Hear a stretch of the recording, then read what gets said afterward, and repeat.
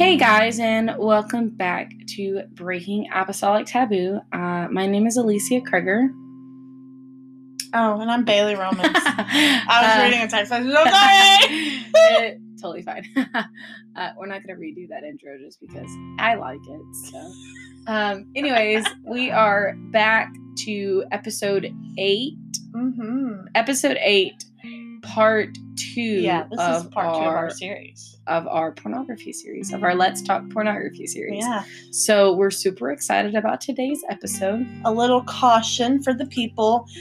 This episode contains a lot of mature content, more than likely. So if you have kids that you listen with, or what you have listened with you, you may not want them to listen until you've listened to it. If you're wanting to use it as a conversation starter with your teenagers or whatever, you might want to listen to it first, then move on if you think it's okay. Yeah. But just a warning, we will have sensitive sensitive and mature information in the forthcoming episodes. Yes. We say this now, but we will continue saying this in front of every single episode. Yeah, because I meant to start last week's episode like this, but I totally forgot about it, because it's something I would like to state at the beginning of every episode, is that just because you might have a pornography problem, or you do have a pornography problem, does not make you a disgusting person. Yes, we are going to start it off that way every single time. That is a misconception. You are not a disgusting person if you have a pornography problem. And this episode, what we're going to be doing is we're going to be sharing a lot of stats with y'all that we have looked up. We're going to do this in 2 parts. So the first part is going to be our survey that we have. And, we might be doing this every single episode if there's been any changes to it. Yeah. Any drastic changes to it. Because it's still open. You can find it in the bio of our Instagram page. Or if you can't find it, I can send you the link to it or whatever. Yeah. But it's still up there for people to do. I may make a new updated one with maybe some new questions on it, but if I do, we will let you know if there's any new questions. Yeah, definitely.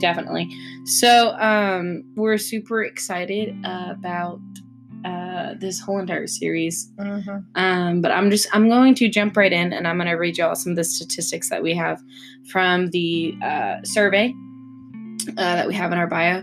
If you haven't had the chance to complete the survey, please go and click on that link. We'll share it again tomorrow whenever we... And it is completely anonymous. I can't tell what your answer is. It doesn't tell me so-and-so answered.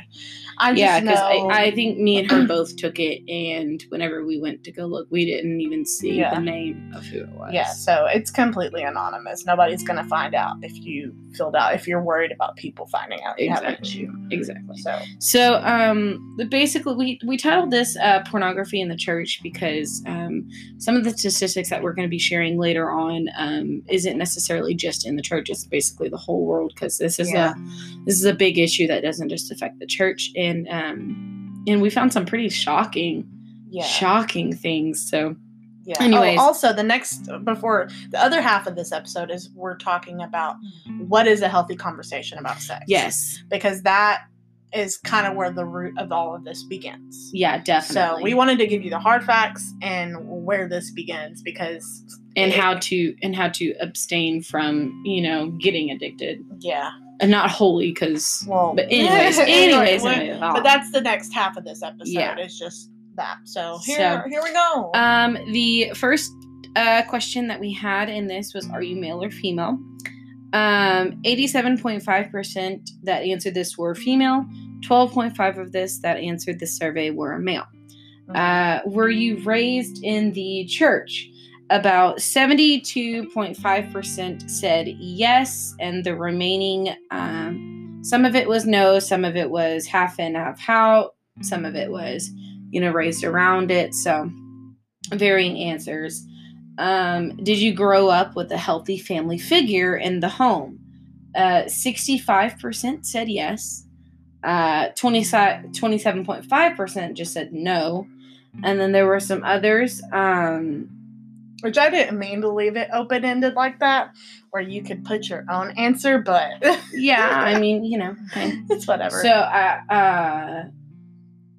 some of them are yes, some of them are no. Majority were yes, though, so that's good. Did you ever have the quote-unquote talk with your parents or parent, which is basically just the sex talk, the birds and the bees? 47.5% said yes, 40% said no, so and it's basically split. 12.5% say I don't remember. So it's basically like almost 50-50. Were you sexually abused as a child? This one actually kind of shocked me, but I'm like, no. 65% said no. Yeah. And 35% said yes. How old were you when you first saw a pornographic image? 20% said 3 years old to 6 years old. 30% or 20% said 3 to 6 years old. 30% said 7 to 10 years old. 35% said 11 to 14 years old, and 15% said 16 plus. So the majority of everybody had looked at their first pornographic image before they even turned a teenager. Yep. Would you say you became addicted to porn? 47.5% said no. 52.5% said yes. So the overwhelming majority, almost. That's half of Yeah, that's everybody. what I meant to say, half. Yeah. I'm tired. Overwhelming majority. There we go. Would you say you learned what you know about sex from porn? 40% said no. 60% said yes. Would you say you learned what you know about sex from a parent? 15% said yes. 85% said no. Makes you wonder where they actually learned it from. Would you say you learned more about sex from the church itself? 97.5% said no. So that leaves only like 2.5% said yes, which I was extremely shocked about, not even gonna lie. And this last one, were you too afraid to talk about your issues? 12.5% said no, and the overwhelming majority of 87.5% of people who answered this survey said yes. Yeah, that's crazy. That's extremely sad. I think the thing that shocked me the most was about the sexual abuse, because you hear everybody say, and I mean, I think I've even said it. You're more likely to be addicted to porn if you were sexually abused. And it's probably true in a sense, but that just says that maybe we're not as right as we think we are. Yeah, exactly. Maybe. And I think a lot of this research that we have, it really opened our eyes to a lot of it. There is a wonderful app that I have on my phone called Covenant Eyes, and it's wonderful. It is a really good app. It blocks out a whole lot of things. So when I was doing some research on my phone, some websites it wouldn't let me have access to, just because it did have the word porn in it, and stuff like that, and which I'm thankful for. It made research a little bit difficult, but part of me was like irritated by it, part of me was like super thankful that like I actually put up a block to it. So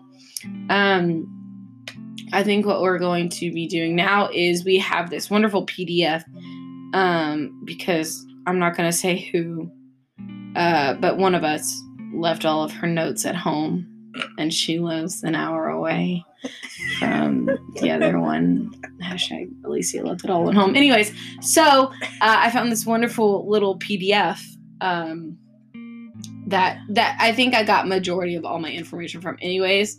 Yeah. But so I have to dig through it all again. Man, I was looking at this and I'm like, and I'm having a hard time seeing it. Yeah, it is 43 pages, but it has a lot of. We're really not going through every single page. No. I mean, if you would like the PDF, we can send it to you. Yes, absolutely. You just have to contact us. The easiest way to contact us is through personal or DM on Instagram, or personal message us if you have one of us, and we can totally send you this information that we have. Mm-hmm. So there's that. Yes. So I will start this off. So the I lost my train of thought. From 2001 to 2007, internet porn went from a $1 billion a year industry to a $3 billion a year in the U.S. So it jumped up $2 billion within 6 years. And it's projected that virtual reality porn should be a $1 billion business by the year 2025. That's third behind an expected 1.4 billion virtual reality video game market and $1.23 billion virtual reality NFL related content. So it should be projected by the year 2025 that virtual reality porn will be the top 3 $billion industry. Crazy. In the virtual. That's just sad, is what that is. For real. Yeah, I mean, it's just incredibly. Pornography websites. 40,634 websites distribute porn. In 2010, out of the 1 million most trafficked websites in the world, 42,337 are sex-related sites. Free websites comprise between 70 to 80% of the adult material online, typically used as quote-unquote bait for pay websites, guiding viewers to premium pay services. And I think that's why it is such a bigger issue now than it was then, is because we have so much access to the internet, and there's so much out there, and that it's free. And it's free. And I think the most trafficked pornography website out there is Pornhub.com. Free, unless you want to pay premium. It is free, but they have all sorts of ads out there for other pornography websites on there. That, and like if you want to pay for it, you get longer, better videos. Yes, and like it's that. Just wild. Yeah. Wild. Yeah. So, WebRoots Cybersecurity says 28,258 users are watching pornography every second. $3,075.64 is spent on porn every second on the internet. 40 million Americans alone regularly visit porn sites. 35% of all internet downloads are related to pornography. According to Pornhub reports in 2017, 28.5 billion annual visits to the website. 28.5 billion visits yearly to the website. $81 million daily average visits. Dear God. 25 billion searches performed. 50,000 searches per minute. 800 searches a second. 4,052,542 videos uploaded. 68 years worth of content uploaded. 68 years worth of content has been uploaded to Pornhub. That's wow. 3,732 petabytes of information transferred. And basically that's enough to fill the memory of every iPhone on Earth. Every single iPhone. That makes you wonder, because they sell them from like 8 gigs, 16 gigs, 64 gigs. That's a lot of iPhones. Yeah. Oh, yeah. I can't, man. I can't. Yep. We're not going to dive into that. A 2012 survey of 177 porn actresses demonstrated porn stars are more likely than the general public to, so this is what porn stars are more likely to do than us, than common folk, I guess is what you have it. First, have sex at an earlier age, average 15 years old. have more lifetime sexual partners, 74 partners averaged, be concerned about catching an STD, average 8% are concerned, have ever used marijuana, hallucinogens, ecstasy, cocaine, methamphetamine, tranquilizers, and heroin. Tranquilizers, yeah. Oh, and this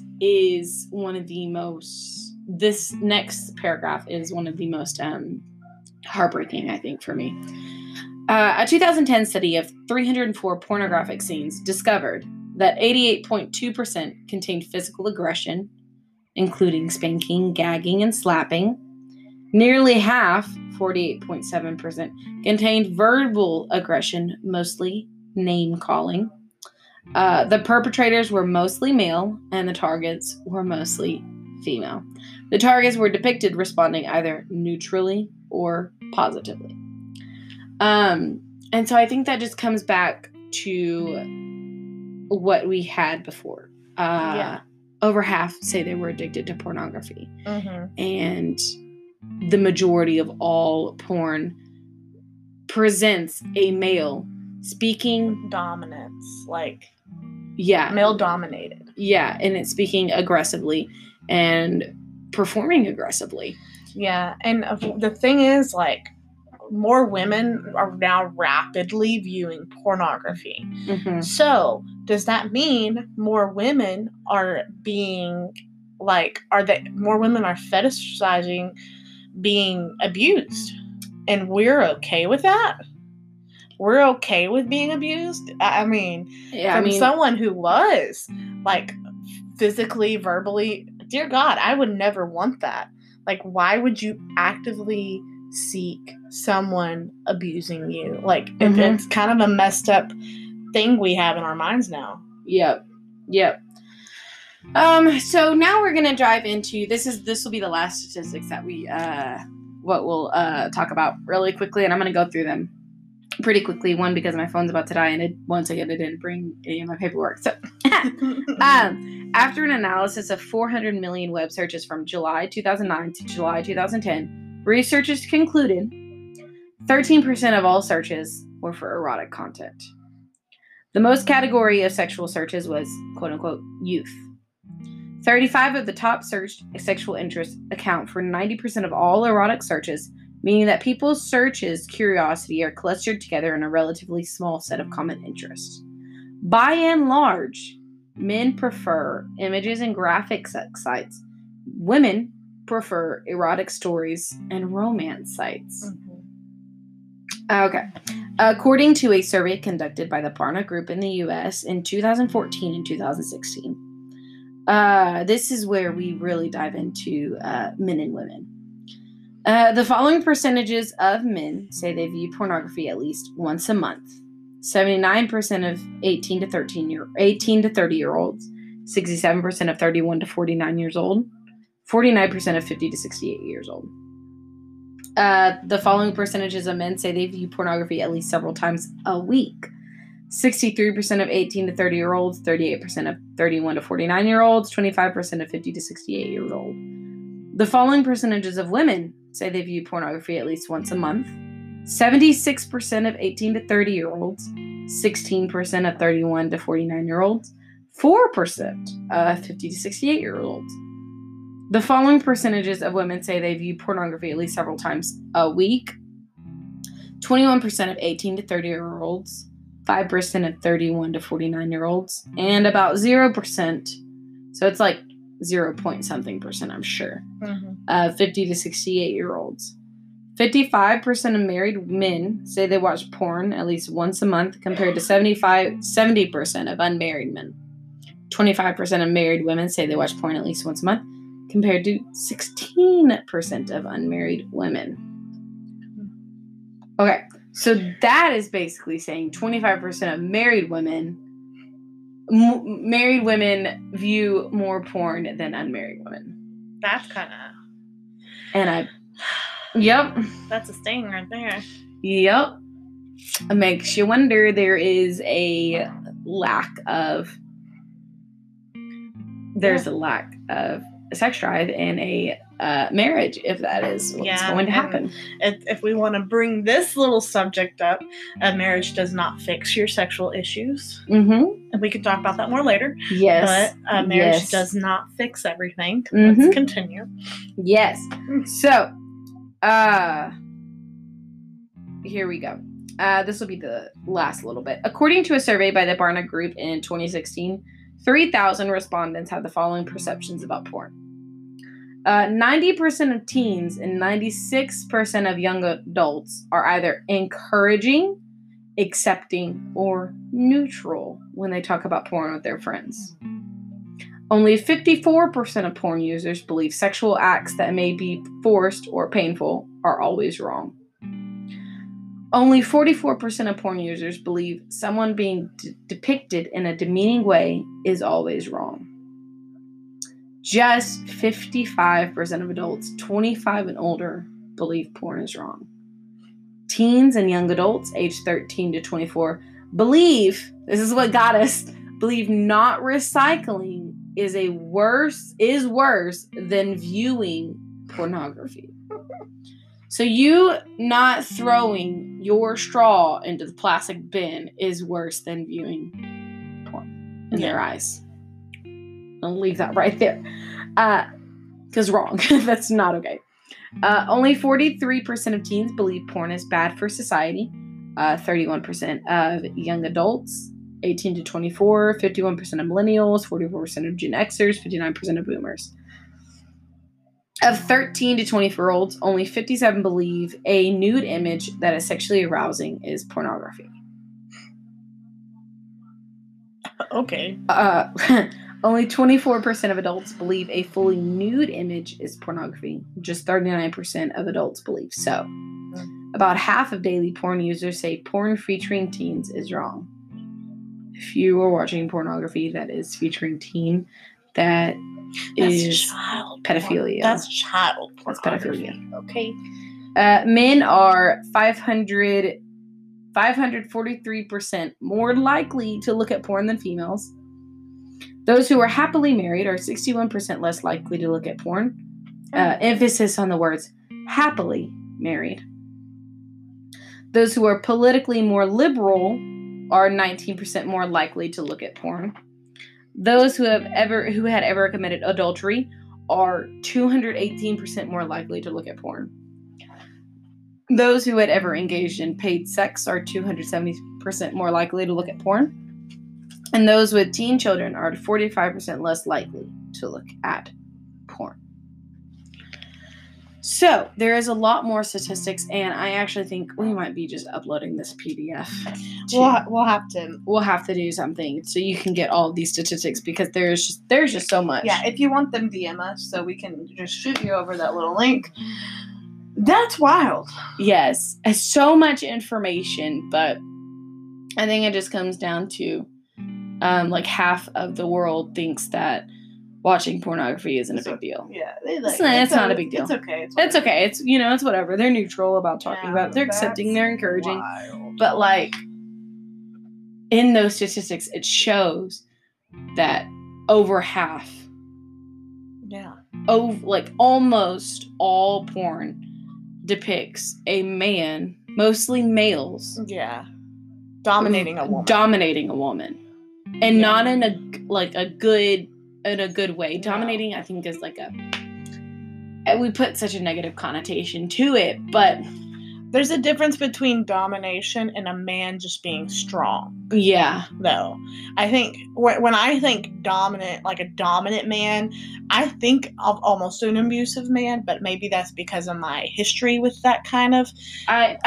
When I think of the strong man, I think of a man that takes care of his family, that takes care of his woman, that doesn't, I have always viewed dominance as kind of aggressive, yeah. See, and I don't view it that way. I don't view a dominant man. I don't believe that he should have a demeaning and features like demeaning, personality traits or be demeaning in the bedroom. Yeah.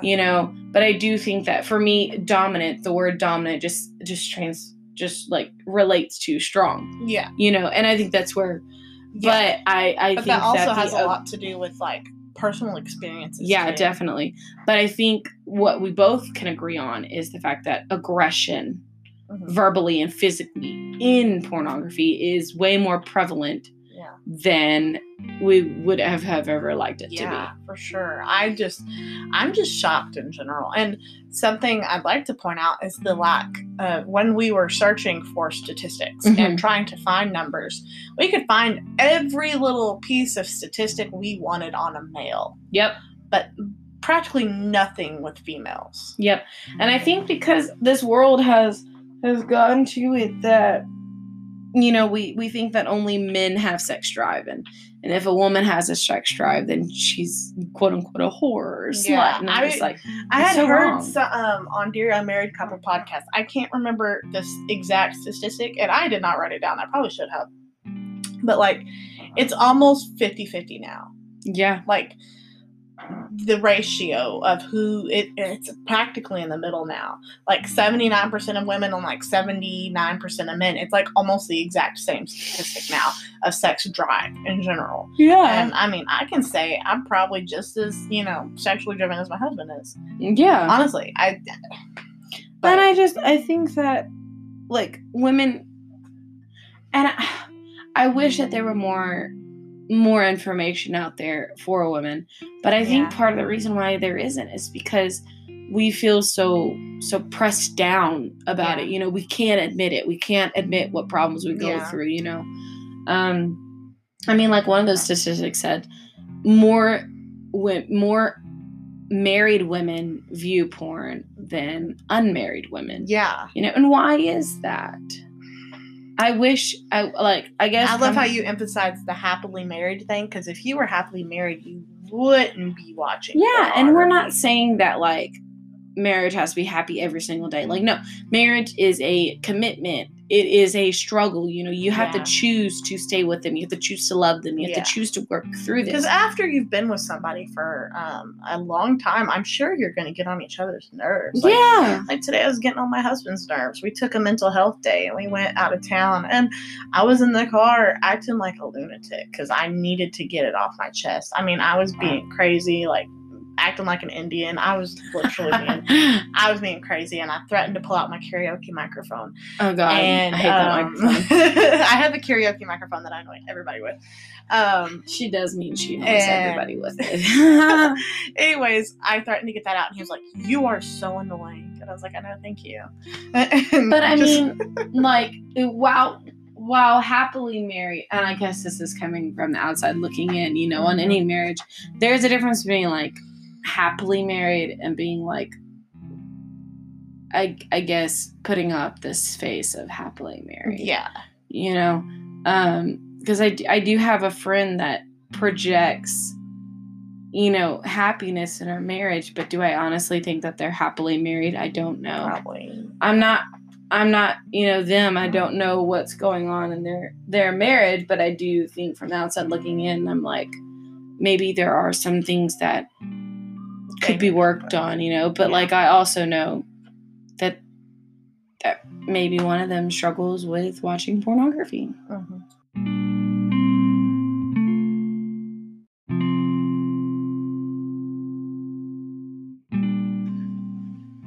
But yeah, I just think it's crazy that that's just our statistics that we have to face. Yeah, and I mean, like, there are so much more, but we don't want to be talking for 2 hours on, because I feel like just talking about the statistics, it's kind of downing. It's definitely, it just kind of like, geez, that many people, many people, but. Like we said, there are ways to avoid maybe possibly getting addicted to pornography. I don't think in this day and age there is a way to avoid being exposed to it. Yeah, no, there's definitely, it's on billboards. It's when you go grocery shopping. I mean, there was a guy I was listening to that was being interviewed on a podcast, and so this is public knowledge, but he's like, how he started watching pornography was the JCPenney ads that would come in the mail. And he would hide them under his bed, and he would pull it out, and he would be looking at the lingerie section. Mm-hmm. And I mean, he was a little kid. A little kid. Yeah, it's just there's no way in this day and age to completely and 100% keep your kid from being exposed to it in any way, shape, or form. But there are ways to prevent them getting addicted to it, I think. Yeah. Or at least help in maybe putting a stop to addiction. Not saying that being addicted to it is a completely downgrading thing. We all struggle with something. People struggle with alcohol. People struggle with, smoking. People struggle with marijuana. People struggle with, money. And I mean, trust me, I struggle with saving money. So, it's just something we all struggle with, but there has been such a negative connotation with struggling with porn. Yeah, and I think where it starts with being more educated, and obviously we need to be more educated, but like a good way to start is, what is a healthy sexual conversation about? Exactly. What is healthy sex? Like, what is healthy sex? Exactly. In general. I remember it wasn't too long ago, but I was sitting in a car with one of my little brothers, and not like biological, but they started going on maybe a conversation, and my older brother, sitting in a car with my older brother and my younger brother, and they those two guys started talking about maybe something that I shouldn't have been around, and I'm like, okay, like this is not a healthy conversation for me to take part in, and maybe it wasn't a healthy conversation for them to take part in either. Probably not.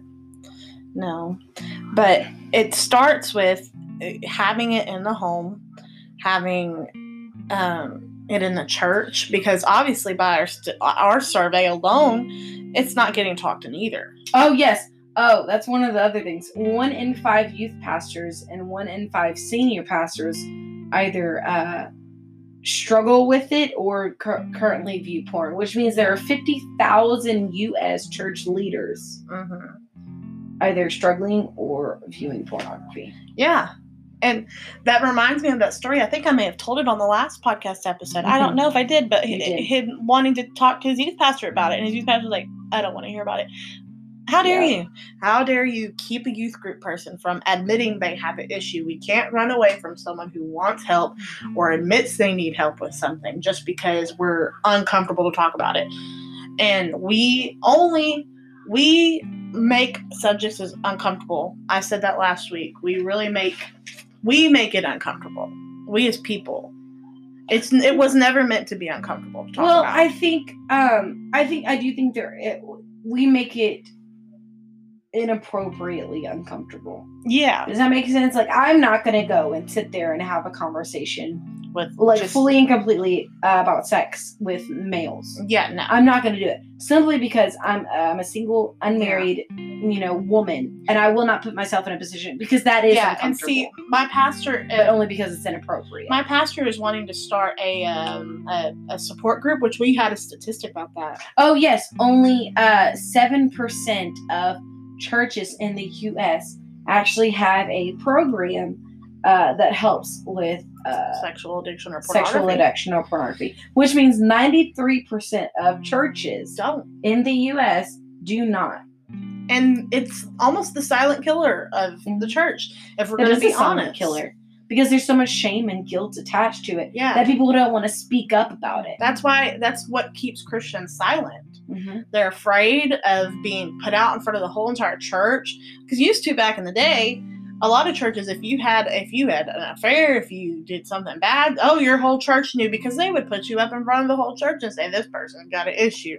Obviously, we know that's wrong now. We're not going to go full on. I am never going to do that to somebody. I think there is a difference between admitting you have a problem and flaunting that you have a problem. Yeah. I will sit there and I will admit to Bailey, hey, I'm struggling with something, or I have a problem with something. Mm-hmm. But it would be different if I went to my whole entire church. Like, I'm not going to confess it to everybody, because everybody doesn't need to know, because not everybody is on your side.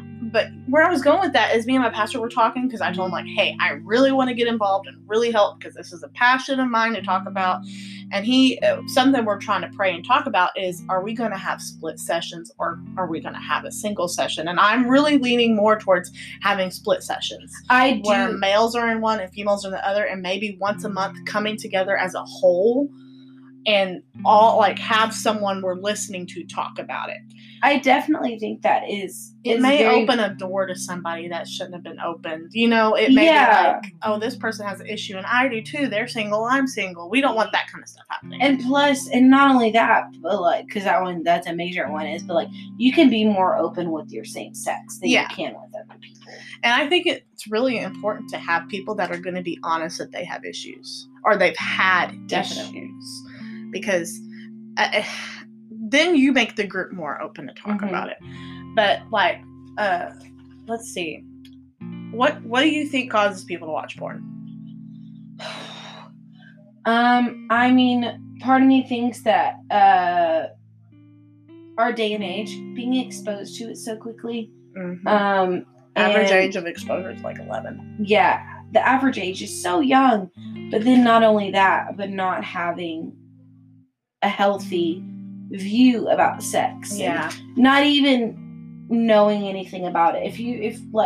I wish that my mother had came to me and told me about sex. Yeah. You know, in a healthy, good, you know, Christian, maybe not Christian, but in a healthy way.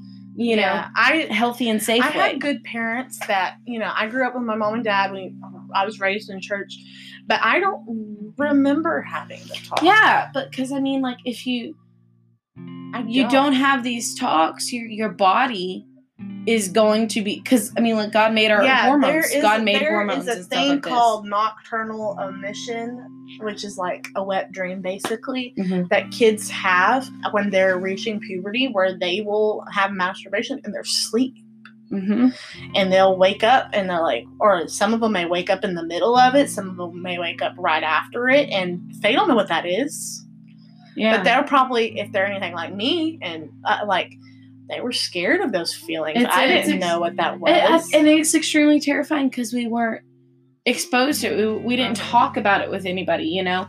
And so by not doing that and not really having like a healthy, safe person or space for us to go to continue talking about this type of stuff, it made us reach out for other things, and that completely and utterly skewed our look upon it. Because, I mean, I'm not going to sit here and be like, I'm perfect. No, I was addicted to pornography, you know, and I had a very, very skewed perception of what a healthy sex life is supposed to be. Yeah.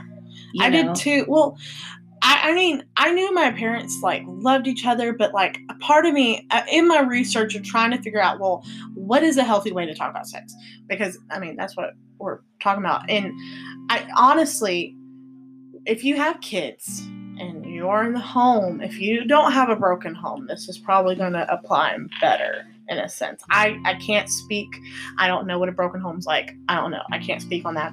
But being very open with your kids about, like, showing love to one another. Because that was one thing one person said, was he never saw his parents be affectionate towards each other. So there's already a disconnect in that aspect. You don't see your parents hugging or kissing each other, even though it's gross to you. But, like, that's already a disconnect. There's no love, and there's no physical affection. And so having physical affection towards your kids in an unsexual manner, showing them love and hugging them and telling them you love them, because then they're not going to go look for it from somebody else. Right. Maybe a good help to start. Anyways, this lady got asked to speak at a ladies' little girls meeting or whatever. I don't know what to call it. A kids or whatever. Not even kids. It was a young adult woman thing. Anyways, I don't know what to call that. It was basically a purity conference for women. And she walks up there and the first thing she says is, sex is amazing. I wish y'all could see my face. Because, like, if you could see Alicia's face, she shook. But she was saying, and I agree with this statement, that the church has never talks about the good aspects of sexuality. So thus, we relate anything that has to do with sex as sinful.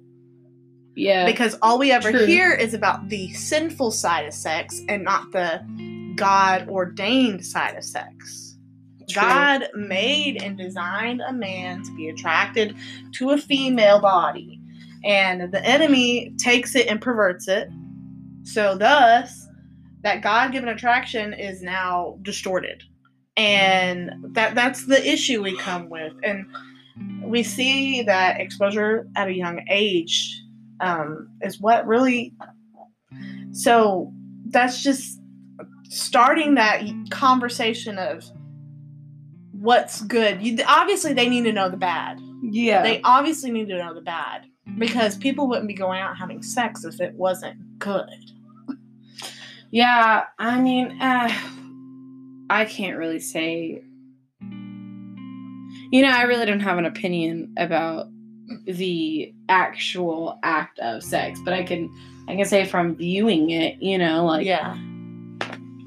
it's not, from what I viewed, it wasn't love. No. And I think this world has put such a, it's not a love thing. Yeah. But it's lust and attraction. But it's supposed to be. Yeah, that's what God made it for, was you love your spouse. That's why you're supposed to say and this is a way of showing for your that spouse. You love them, and all the devil has done is pervert it. Very much so. And he uses temptation and accusation to get us. He'll tempt us and then immediately accuse us. Oh, yeah. Yeah. He'll do the tempting and then he'll be like, can't believe you fell for that. Why'd you do that? Can't believe you fell for that. You're horrible. Why would you fall for that? Yeah. I thought you were stronger than that. And then, yeah. But I like the saying, you can't help a bird flying over your head, but you can't help where it nests. Yeah. Yeah, you can't help a thought that passes through your mind, but you can make sure that it doesn't stay rooted there, so the temptations come. But I mean, I think it just all boils down to not being able to have a healthy conversation, a healthy viewpoint of what sex is supposed to be, what a relationship We've basically raised a clueless generation of people. Yeah. Because now all we know is the bad side and nothing about the good side. And all we talk about is bad. But in a marriage aspect, it's good. Anything goes. Yeah. Like you sit there and these feelings that were bad are now okay. Yeah. You've programmed a person to completely and 100% abstain from anything sexual and to feel bad about these sexual feelings and to repress them. Yeah. And then the minute that someone asks, will you marry me? Or you ask the question, will you marry me? Suddenly you have to prepare in a short amount of time all these years of basically doing a complete 180. Going from no to go. Yeah. And I think, some other things that I think causes people to want to watch pornography is a willing person. Mm-hmm. There are some people that feel so rejected by females or males. Pornography doesn't reject you. Right. Pornography takes anybody. There's no respecter of person. You can literally find old, young, nerd, geek, skinny, fat, whatever you want in pornography. There is such a the porn industry is so large and so vast that you can find anything. You can pretty much find anything to suit your tastes. Yeah. But you don't know what your tastes actually are. No, you don't. You don't get the chance to learn what your taste is. Yeah, you get this skewed vision. You'll take anybody that of a male, majority of males and some female, talking and speaking and having derogatory remarks. Yeah, there's no rejection. The person that they're having the sexual act with, and there's no rejection. And, it's sometimes a safe place for people to get satisfaction where there's no rejection. Yeah, there is. Instead of finding that one person that will never reject you. And yeah, definitely. It's kind of sad. It is kind of sad. I've been in the same boat. It's just, I wish that there were more healthy conversations about it. And I wish if you have someone, whether it be if you are a male, speak to a male. If you're a female, speak to a female, because they can relate to you on the same-sex aspect. Yeah. And if you're a male listening to us, we don't mind. I just would like to point that out, because I know we do have some male audience people. It's okay for you to listen to us talk about it. That's why we're here. Listening to us talk is one thing. Talking to us about it. My husband was with me the other day when I was talking with someone about it, because they were asking us about what we're doing right now, which is our series that we're doing on it, and they just had some input. But my husband was right there beside me. Yeah, definitely. And my husband listens to this. He knows what we're talking about. So in that road branch, that's okay. Yeah, it is okay if you are a male to sit here and listen to us talk about it, unless it makes you have an issue. And in that case, please talk to a pastor or somebody. And I think that if you are struggling with something like this, please reach out to somebody. Have those healthy conversations, and start now. Because yes, it's going to be a very long journey, especially if you've had years and years and years of no, and then you start reaching out to other things because you do have these feelings, you do have these urges, but no one else wants to talk about them. Please reach out to somebody, and if no one else is available and you are, and you want to, you do need to, we're available. Yeah. We're available to have healthy conversations about it, because it starts with the healthy conversation. And if you, for me specifically, since I am not single, if you are a male and you would like to talk, I would probably be the more apt person. I can put me and you and my husband in a group chat, and we can all discuss it, and so there's nothing uncomfortable. And if you do reach out to me, then I will direct you towards the better person. A redirect to go to if you are a male. If you're a female, then I'm here whatever. for it. It's good. But I think it's a small step starting with these healthy conversations. There are other steps, and it's a long process for some people. I also think another thing that causes people to want to watch porn is stress. It's a stress reliever. And we, as people, are typically symptomatic and not causaceous. And when causaceous means the cause, like what the root cause. And so everything we do is about modifying our symptoms. So if I feel this way, I want to fix it. If I have pain, I take an ibuprofen. And so instead of thinking of what's causing this to happen, if we have an issue, we need to find the root cause. We need to fix it. And that requires patience. Yes. But this is such a But you've got to be open about it. Exactly. And this is such a fast-paced society that we live in. We have fast food. If we're waiting more than 5 minutes on hold, and we're about aggravated, Like, you have to work yourself into thinking that, you don't need instant gratification. Yeah. Because that's what porn provides for people. It's an instant thing. You can get it instantly. Like, if I didn't have certain restrictions on my phone, I'd be able to access it right now while we're sitting here talking. Yeah. But there's also ways to work around stuff. Exactly. You can, and we have got to start talking about this. Even at a young age, I really feel like starting those conversations, you need to have the birds and bees talk. I honestly think a good age is 7. 7 or 8. Because there's no set age, though. Yeah. There's no set age. There's no set way to talk about it. Yeah, no. You just gotta make it open. It will differ from person to person. Like you. Or maybe just always talk about it, in a sense. Don't ever make one conversation and that's it. Make it be something that's reoccurring that you can bring up and talk about and say, hey, make sure your child, whether it be you or somebody else, has a safe and healthy space that they can go to talk about it. Yeah. Like for you, your parents, you would have preferred them talking to you about 7 or 8, right? Probably. I would have needed my parents to talk about it before I was 5. Yeah. Simply because I was exposed at a very young age. I was exposed to sexual abuse when I was 5 years old. And there's no way to predict sexual abuse. No. Right. It needs to always be an open conversation. There's absolutely no way. But there were tells in myself in that I couldn't verbally get out, but my tell was, and I know a lot of people write it off, but I mean, I would start to get scared to go over to my mother's house, because I did grow up in a broken home. My mom and dad were divorced. I'd start to get scared to go to my mother's house, but I was too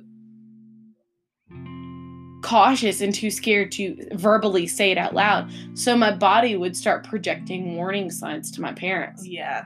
About why I was scared, and had they come up to me and been like, hey, what's going on? Are you okay? Creating this healthy and safe space for me to talk about with them, maybe I wouldn't have struggled with addiction to pornography.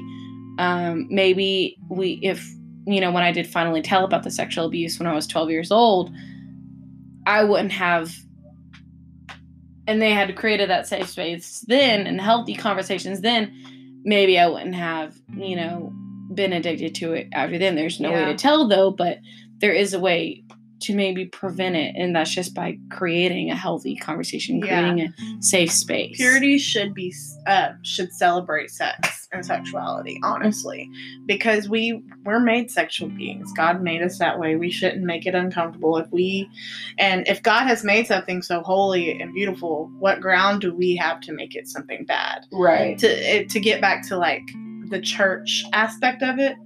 Because we have new converts that are going to be coming into the church that all they've had is this warped view of sex, and they're not going to know, in a sense, what is right. And so maybe that's going to put issues in the marriage, honestly. And because sex in the world, there's sex in the world, and it's like when they come to the church, there's no sex. No sex in church, but there's sex in the world. Yeah. Because we are wrong. So against it. Yeah, but that's wrong. There is. We've turned desire into something that's really negative. Yeah, we've turned desire, healthy, godly desire, into worldly lust. Yeah. And that's not. And the more beautiful something is, the more corrupt it'll be. Yeah. And sex between a man and a woman, a husband and wife, the way God intended it is, I'm sure, a beautiful thing. Yeah.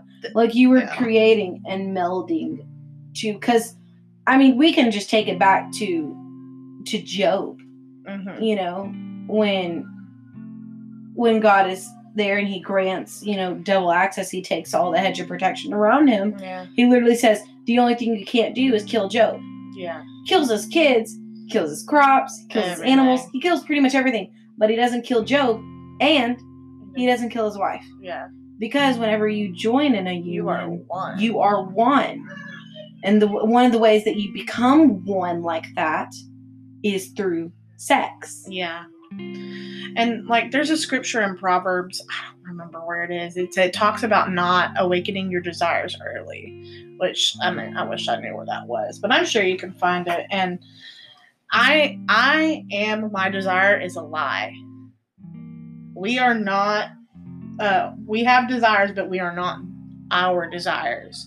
So God has put that into us. Anyways, that's just, we've been talking about this for an hour. So, I mean, we can continue talking about this like forever. But we'll have to save some of it, for next week. We don't want to get you here for too long. Yeah, I think it's just the statistics against pornography and, the numbness this generation has become to it, that's just overwhelming and overwhelmingly sad.